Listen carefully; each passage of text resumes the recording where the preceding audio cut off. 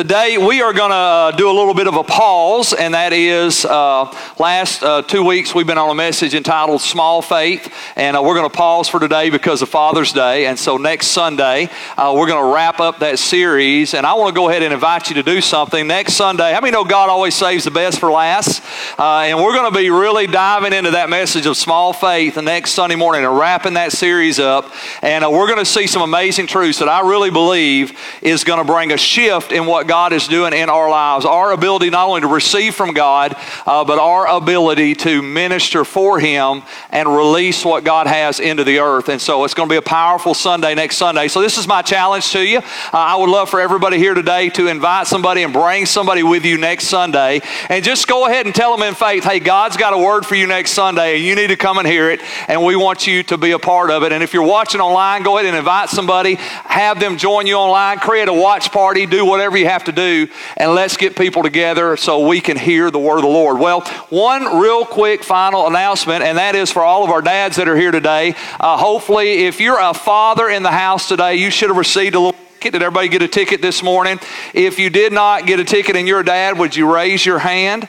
Anybody in here? All right, Alan, we'll get you one here in just a second. And all right, praise the Lord. Anybody else? Awesome. At the end of the service, we've got a special gift we want to give away. We thought guys liked money as much as they like anything else, so we got a $50 bill with somebody's name written on it. How about that, Daryl? Is that all right with you? So we're going to give away some little cash at the end of the service. Well, this morning we're going to talk a little bit about manhood because it is Father's Day, and I want to share with you a message simply entitled Authentic Manhood. And we want to talk a little bit today really about a definition of manhood. A year ago, I had a gentleman text me and he said, Pastor Keith, he said, what do you feel like is the greatest need in the local church for men? And I responded very clearly. I said, I believe the greatest need in the local church for men is a clear and compelling definition of what it means to be a man. Because we have a lot of definitions of manhood in our world today, but if you do not have a vision of manhood that calls you up into the high calling of God, then you're living by the wrong vision and wrong definition of what it means to be a man. And so this morning we're going to dive right into talking about what is really a biblical definition of manhood. And we have an amazing men's ministry here at Liberty Church. It's called Bob Band of Brothers. How many of you guys are involved in our Band of Brothers ministry? Go ahead, let me raise your hand. That's awesome. If you're not involved in Band of Brothers, at the end of the service today, I'm going to tell you how you can get connected and how you can get involved and be a part of what God is doing through the men here at Liberty Church, because we've got an awesome move of God happening through our men, and we're excited about that today. And we really want to honor what the Lord is doing. Well, today, if you want to look at your outline, we're going to hit a couple points and dive right into authentic manhood. First of all, I just want to say this. Look at that first point. A real man isn't a perfect man. A real man isn't a perfect man. He is a on-purpose man. He is the kind of man that God delights in. In Acts 13, verse 22, the Bible says, but God removed Saul and replaced him with David, a man about whom God said, I have found David, son of Jesse, a man after my own heart, and he will do everything I want him to do. And God said of David, I have found David, a man after my own heart. I want you to think about what an awesome testimony that is, that God Himself would declare that David was a man after His own heart. But I want you to think about something. A lot of times when we talk about biblical characters, we paint this amazing picture, and you know, David killed Goliath, and David was an awesome king, and David did this, and David did that. Well, I'm just going to tell you right now, David was anything but a perfect man. He was not a perfect man.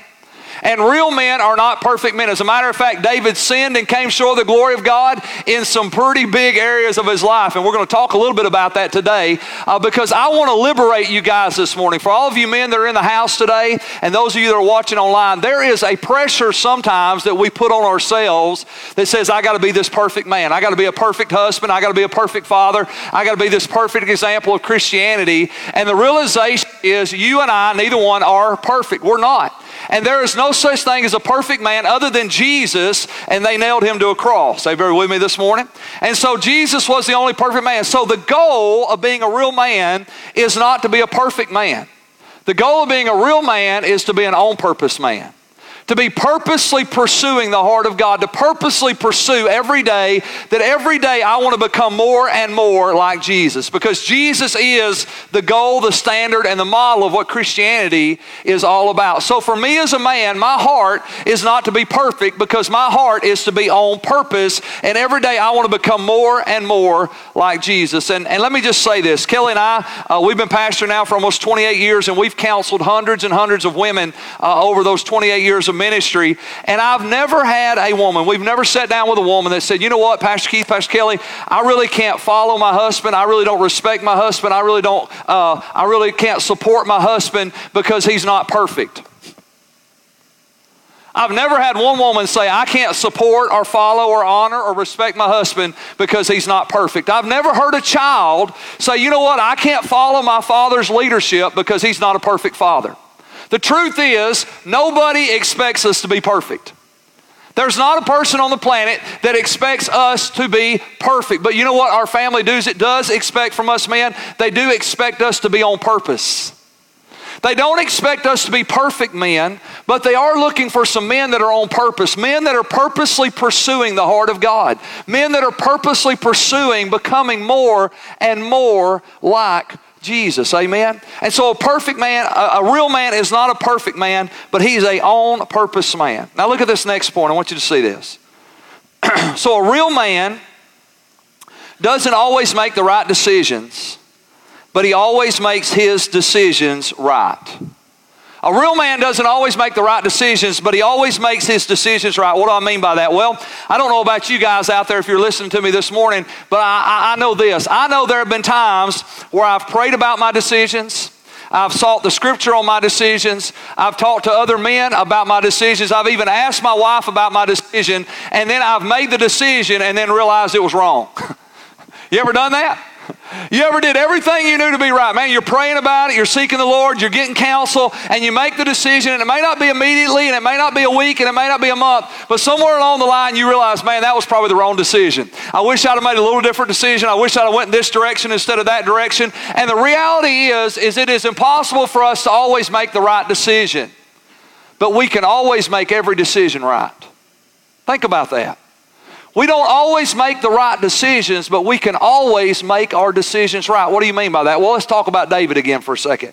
David, a man after God's own heart, was anything but a perfect man. To be honest with you, if you just looked at David's life through natural decision-making qualities, David would not be the example we would look to. David committed adultery. David committed murder. And David was probably one of the worst examples of a father because he was so passive, he refused to correct and deal with the rebellion of his son Absalom, who brought division and chaos into his whole kingdom. David was really a horrible man. I mean, think about that for a second. If I were to tell you, hey, next Sunday I've got an adulterer and murderer who hates his children, he's going to be preaching. I want y'all to come hear him. An adultering murderer who hates his kids, because the Bible says if you don't correct your kids, you actually hate them.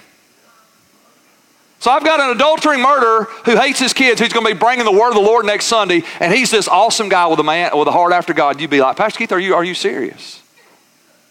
I thought you said he was an adultering murderer who hates his kids. Yeah, he is, but he loves God.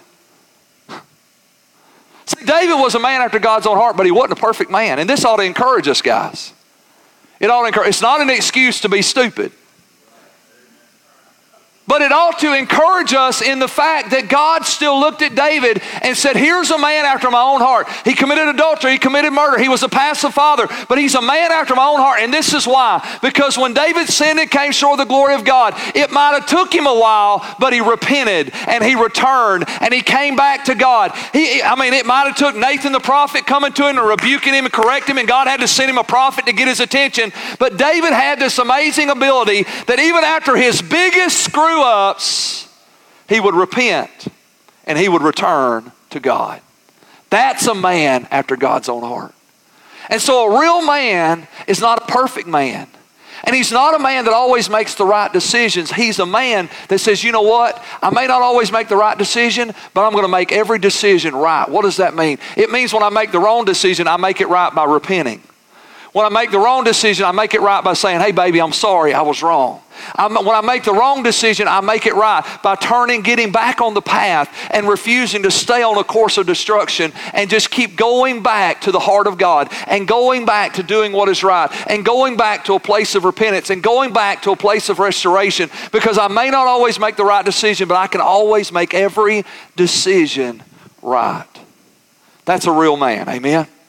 And that was the kind of man that David was, and David was a man after God's own heart. So look at that next point. Now let's give you a definition today.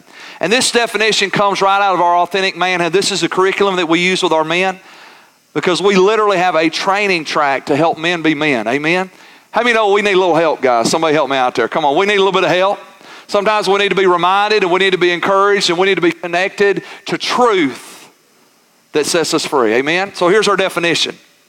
A real man rejects passivity, accepts responsibility, leads courageously, and expects the greater reward, which is God's reward. 1 Corinthians 13:11 says, Paul speaking, when I was a child, I spoke as a child, I understood as a child, I thought as a child, but when I became a man. Y'all say that with me, all the guys in here. But when I became a man. Let's say it again. But when I became a man, I put away childish things. Let me tell you why a definition of manhood is so important. Because your definition determines your direction. Your definition of what it means to be a man determines the direction that you live your life, because you're going to move in the direction that you have defined as this is what a man is. And if you don't have a definition of manhood that calls you into a place of maturity, that calls you out of a childish behavior, how many know we should be childlike in our faith, but we shouldn't be childish in our attitude and actions? There's a big difference. We should be childlike in our faith, but we should not be childish in our actions and our decisions and our attitude. And so Paul said, when I became a man, I put away the childish things of immaturity. And so it's so important that we have a right definition, that we have a biblical definition of what it means to be a man, because it's that calling of definition that calls us up to be the man that God has created us to be. And ladies, that's not just true for men, that's true for you, it's true for young people, it's true for teenagers, it's true for kids. Your definition of what life ought to look like determines the direction of how you live your life. And if you don't have the right definition, you're going to live your life in the wrong direction, amen? And you're going to pursue the things that have no real value. When you look at our culture today, and you look at what people are spending their time, their talent, their energy, and their efforts to become, they end up becoming something that has no eternal value and that produces no real lasting fruit that changes eternity, amen? And God's got a great calling on each of us today. Amen. So let's look at this. Let's break down that definition of manhood. So a real man rejects passivity. What is passivity? Passivity is inactivity. It accepts what happens without an active response or resistance. A real man refuses to say nothing or do nothing. A real man refuses to say nothing or do nothing. A real man refuses to say nothing or do nothing. Again, 28 years of pastoral ministry, I've never had a wife sit in our office and say, Pastor Keith, would you please help me? My husband is too involved in our family. He is too passionate about our kids. He is too engaged in our marriage. I mean, he's always wanting to make our marriage better, and he's always wanting to spend time with the kids, and he's always taking the burden of financial responsibility. Pastor Keith, could you figure out how to get my husband to dial it back a little bit, because he is way too engaged and way too involved in our family. Never heard that in 28 years. Never. You know what I have heard? Pastor Keith, could you please help me? Can you please help me? I mean, our marriage is going down and my husband's saying nothing and doing nothing. Our kids are in trouble and my husband's saying nothing and doing nothing. Financially, we are about to go under and my husband is saying nothing and doing nothing. Spiritually, we are struggling and falling apart as a family and my husband is saying nothing and doing nothing. Could you please help me to get my husband involved? Never heard a wife complain about her husband being too engaged in their family. But over and over and over again, I've heard ladies beg Kelly and I, please help me to get my husband engaged. Why? Because there is a tendency, I want you to hear this, there is a tendency in us as men to be passive. I mean, let's be honest in this room here today. Can we do that? We're in church, we can be honest. It's a good place to be honest. All you married men know this. Your wife is not passive. She's going to tell you what she's thinking, when she's thinking, how she's thinking, and she's going to do it in a way that you're going to know she's thinking it. Right? I mean, let's be honest. Come on. Our wives are not passive. They are very vocal and very quick to engage. I mean, something looks like it's about to go wrong and she's on it. Right? But the flip of that coin is us as men have a tendency to let's say, well, let's see what happens. Well, let's just wait a little bit. Well, I'm not really sure what we're going to do. Let's just hold up. And I believe there's a little, actually, I will say, I believe there's a lot of wisdom in that. There's wisdom in allowing something to take its course. But passivity lets it take the course and still doesn't respond. Passivity allows the thing that began to look like it was a problem become a problem, and still we don't do anything. And so we got to recognize that passivity is a sin that robs the heart of man. Now let me just say this to us today, men, and we're going to read a scripture out of Genesis chapter 3. I want you to hear me. Passivity in the heart of a man is an open door of deception into your family. Passivity in the heart of a man is the open door of deception into your family. And if you don't believe me, look with me in Genesis chapter 3, verse 6. It's the story of Eve being tempted by the devil in the Garden of Eden. The Bible says the woman was convinced. She saw that the tree was beautiful and the fruit looked delicious, and she wanted the wisdom it would give her. So she took some of the fruit and ate it, and then she gave some to her husband. Look at those next 4 words. Who was with her? Where was Adam when the devil was tempting Eve? He was with her. Where was Adam when Eve was being deceived? He was with her. And I believe that the first sin before the original sin was the sin of passivity. I believe that Adam was standing there saying nothing and doing nothing while the devil was deceiving and ultimately about to destroy humanity because he said nothing and did nothing. I made a decision a long time ago. I said, if my family's going to go to hell, they're going to have to go to hell through me.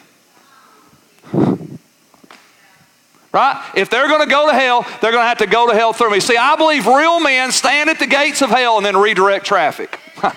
You can't come here. No, you can't come here. No. I'm going to stand right here. And you know what? I've decided not only for our family, but for our church and for our city and for North Alabama, I'm going to be the person that stands at the gates of hell and redirects traffic. I'm going to be that person that says if Arab goes to hell, it's going to have to go to hell through me. If Arab goes to hell, it's going to have to go to hell through Liberty Church, because we're going to say something and we're going to do something and we're going to engage our community and we're going to stand up and we're going to speak up and we're going to be a voice in a world of darkness. Because real men fight for their families. They don't fight their families. They fight for their families. And that's a whole nother sermon, because that's a message in itself. Amen. So a real man rejects passivity. Look at that next point. A real man accepts responsibility. A real man refuses to blame others and make excuses for his life. I want everybody to read this last part with me. Let's say it together. My response is my responsibility. Let's say it together. My response is my responsibility. How you respond to problems, how you respond to pain, how you respond to setbacks, how you respond to financial difficulties, how you respond to marital problems, how you respond to parental problems, how you respond to rebellious children, how you respond to life in general is your responsibility. Your response is your responsibility. And real men, hear me, real men refuse to blame others and make excuses for their lives. You guys have heard me say this before. I have a hard time watching sporting events sometimes with certain people, because I can't stand it when guys whine and complain about the calls that the referees are making. I'm like, number one, they're on TV, you're in the living room, shut up. Number two, if you were there, it wouldn't matter how loud you yell anyway, he's not going to change his call. Number three, grow up and get over it. Your team lost because they let the other team beat them and they shot themselves in the foot. Stop blaming the referee or the umpire. I can't stand watching sports with whiny guys. Can you believe that call? Come on. Real men refuse to make excuses. My wife, my kids, my boss, my job, the economy, the government, the world, the president. I mean, if you listen to it, every now and then we blame God. That's what Adam did. Look with me in Genesis chapter 3, verse 12. God is confronting Adam for his sin, and the Bible says, and the man replied, it was the woman you gave me who gave me the fruit, and I ate it. When God confronted Adam for his sin, Adam blamed two people, the only other two people in the room. He blamed God, and he blamed the woman. And it's until you stop blaming, I want you to hear me today, guys, responsibility releases authority into your life. The moment you take responsibility for your actions, your attitude, and your decisions is the moment things change. As long as you say, well, I can't, or they won't listen to me, or nothing ever works, or I can't get ahead, or it don't matter how I try, all those are excuses that keep you from walking in the authority that God has given you. The moment you accept responsibility for your life is the moment that you walk in the authority that God has already given you as a child of God. You have authority over the devil. You have authority over the world, the flesh, and the devil. You have authority over your own life. Stop making excuses. Take responsibility. And you know what will happen? Things will change. Things will change. You know the only difference, we've all seen this, and I use this illustration because we've all seen it. The only difference between the parent of the 2-year-old that runs crazy and terrorizes the whole community and the parent of the 2-year-old that's a wonderful blessing and everybody loves to see them come is not the 2-year-old. The 2-year-old is just a 2-year-old. The difference between the kid that terrorizes the community and the kid that everybody loves to see come is the parents. Because one parent says, I'm going to take responsibility for how my kids act, and the other parent says, I'm not going to take responsibility because they're 2 years old and I just can't control them. And as long as you think that way, and as long as you relinquish your responsibility over your children, they'll never act the way they're supposed to act.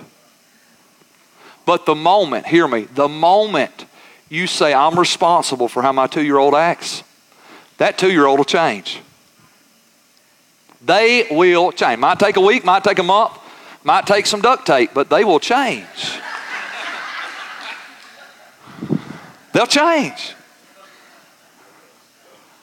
Because responsibility releases authority. A real man takes responsibility because real men walk in the authority that God has given them. And you can't embrace authority if you relinquish responsibility. Amen? A real man, look at that next point. A real man leads courageously. A real man does what is right even when it hurts, and I just want to put there in parentheses, or even when it's hard. He sacrifices himself for those he has been called to lead. John chapter 10, verse 14 and 15, Jesus said, I am the good shepherd. I know my own sheep and they know me. That's a powerful phrase. I know my sheep and they know me. You know why Jesus knew his sheep and they knew him? He took responsibility for them. He wasn't a passive shepherd. Well, I just don't know what they do when they go in their rooms. Well, go in their room.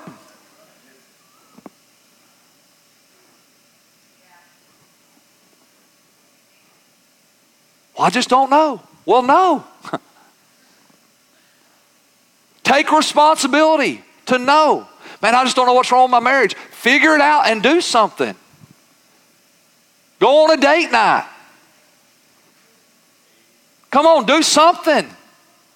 I just want to dare to say it's better to do something that's wrong than it is to do nothing at all. Because at least you're going to make some progress somewhere along the way. Y'all still with me? Everybody good this morning? So a real man leads courageously. Jesus said, I'm the good shepherd. I know my sheep and they know me. Just as the Father knows me and I know the Father, so I sacrifice my life for the sheep. I want you to hear this. The proof of leadership is sacrifice. How do you know you're the leader? You make the greatest sacrifice. How do you know you're the leader? You make the greatest sacrifice. The proof of leadership is sacrifice. You think about your families, man. Who's making the greatest sacrifice to get your kids to church? Who's making the greatest sacrifice to disciple your own children? Who's making the greatest sacrifice to provide for your family? The proof of leadership is sacrifice. Real men lead courageously. They're willing to sacrifice themselves for those they've been called to lead. And I'm just going to tell you right now, we've all had self-centered leaders, right? On our jobs, maybe in our churches, in our community. We've all served under self-centered leaders. And let me tell you what I know about a self-centered leader. A self-centered leader will sacrifice you for them. Right? They want a promotion, so they'll use you to get their promotion. And you might lose your job, but they're going to get what they're wanting. And you know what I know about self-serving leaders? Nobody sacrifices for self-serving leaders. When it's time to check out, they check out. I'm done. But if you've ever served under a sacrificing leader, a person that sacrificed themselves for you, a person that sacrificed their ability for you, a person that went the extra mile so that you and the whole company and the whole business and the whole family and the whole church could prosper and do better, you know what I know about those kind of leaders? People will give themselves up completely to follow and serve those kind of people.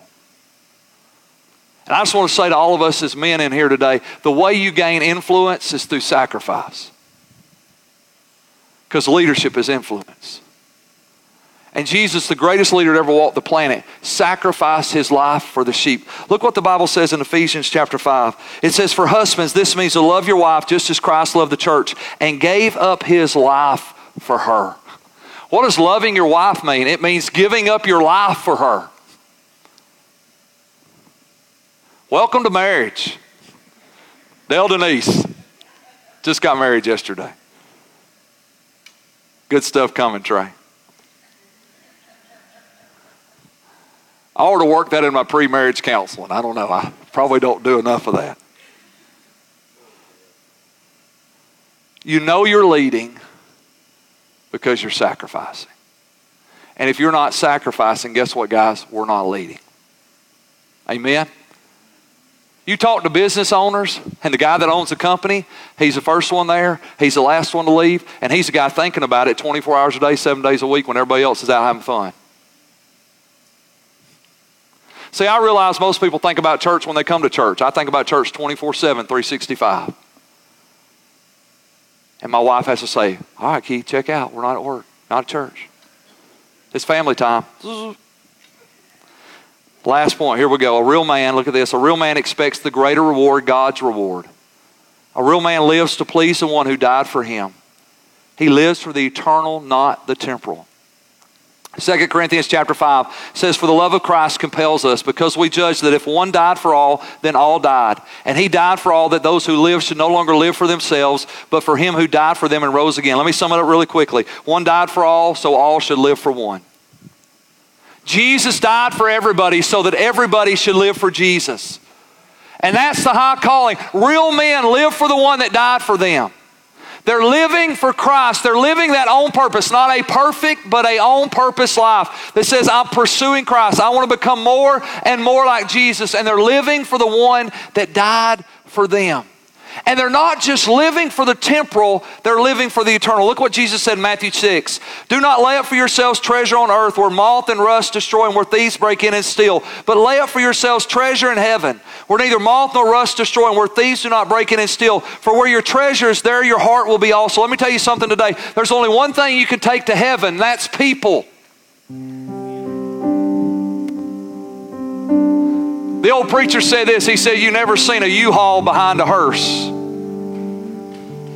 because you can't take it with you. You can't take it with you. Nothing wrong with houses and cars and boats and things. Nothing wrong with all that stuff. God gave us that stuff to enjoy, and we ought to enjoy it, but we don't need to live for it.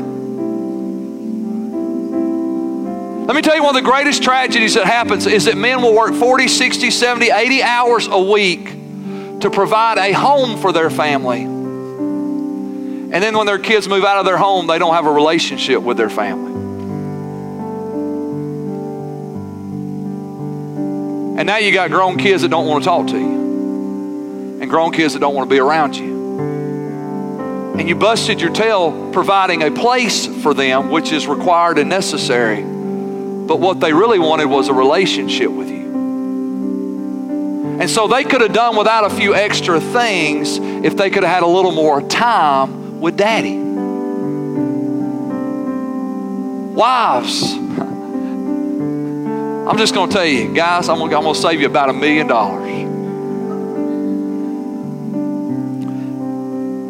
She's not really impressed by all the big stuff you buy her. But if you go by the Dollar Tree and get a card, stop on the side of the road and pick a flower and bring it home and give it to your wife. And I'm confessing I'm guilty. I haven't done this in a long, long time. I'm sorry, sweetie. She's down here about to get me. But I'm just going to tell you what I know to be true. I'm just not practicing really good right now. And there's not a ring, a car, a house, or a thing big enough that could compete with a card from the Dollar Tree and a flower that you picked on the side of the road with your love that says, baby, I just want you to know I was thinking about you today. I just saved you a bunch of money, guys. Now, she still may want the ring and the car, and that's okay, buy it for her. But that's not the thing she's going to remember. When Grandma dies, she doesn't walk the grandkids out there. She don't take her granddaughter out and say, did I show you this car your grandpa bought me? Now, you know what she does? She pulls out the drawer on her nightstand, and she reaches there and she pulls out this little old love letter he wrote her 40 years ago. Honey, did I ever show you this? Don't lay up for yourselves treasure on earth. Lay up for yourself treasure in heaven. The only thing we can take to heaven is people. Let's take somebody with us. Let's love our families so that they can't stand the thought of not spending eternity with us in heaven. Amen. Now, let me just say this real quick. I know the men here at Liberty Church. I'm just going to tell you, we got some of the best. You guys are amazing. Sacrificing, serving, living, giving of yourself. I want to just commend you men this morning, because I know the guys in this room today, and you guys rock. You really do. And I want to just ask all the ladies right now, let's just give all these mighty men a great big round of applause this morning. Come on.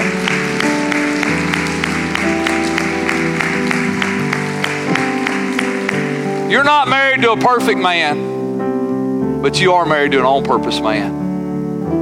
And he may not always get it right, but the men in this room that I know, they want to make it right even when they miss it. And that's honorable. And that's mighty men. I want you just to bow your heads with me today. I want to do two things before we go. I want to just pray a prayer blessing over our fathers in just a minute. But before I do that, maybe you're here today. Our last little point is this. A real man refuses to live his life alone, because every man needs three people. Let me tell you who you need in your life. Every man needs God. Because Jesus said, apart from me, you can do nothing. And if you don't know Jesus Christ as your Lord and Savior, then it doesn't matter what you obtain in this world. It will be empty and void. Because one day we're all going to stand before God, and you're either going to hear Him say, well done, my good and faithful servant, or you're going to hear Him say, depart from me, you worker of iniquity, I never knew you. And today God is calling us. We need God. I believe we need our families. God told Adam in Genesis chapter 2, He said, it's not good that man should be alone. We need our families. And if you don't have a natural family that loves you and supports you, here's the good news. We have a spiritual family that cares about you. And you belong here. And then last but not least, I believe that every man needs a brother.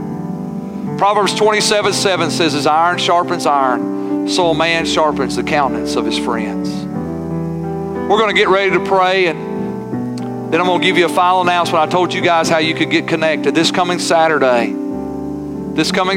here at our AREB campus, right here where we're at today, at 8 a.m., we're going to have a men's breakfast. And you're all invited. And if you want to get connected to our men's ministry and you want to find out how you could take that next step, or maybe you just want to come get a free breakfast, you just come on. We'd love for you to come. And we'd love for you to be with us. But right now, let's just do this. Every head bowed, every eye closed for just a minute.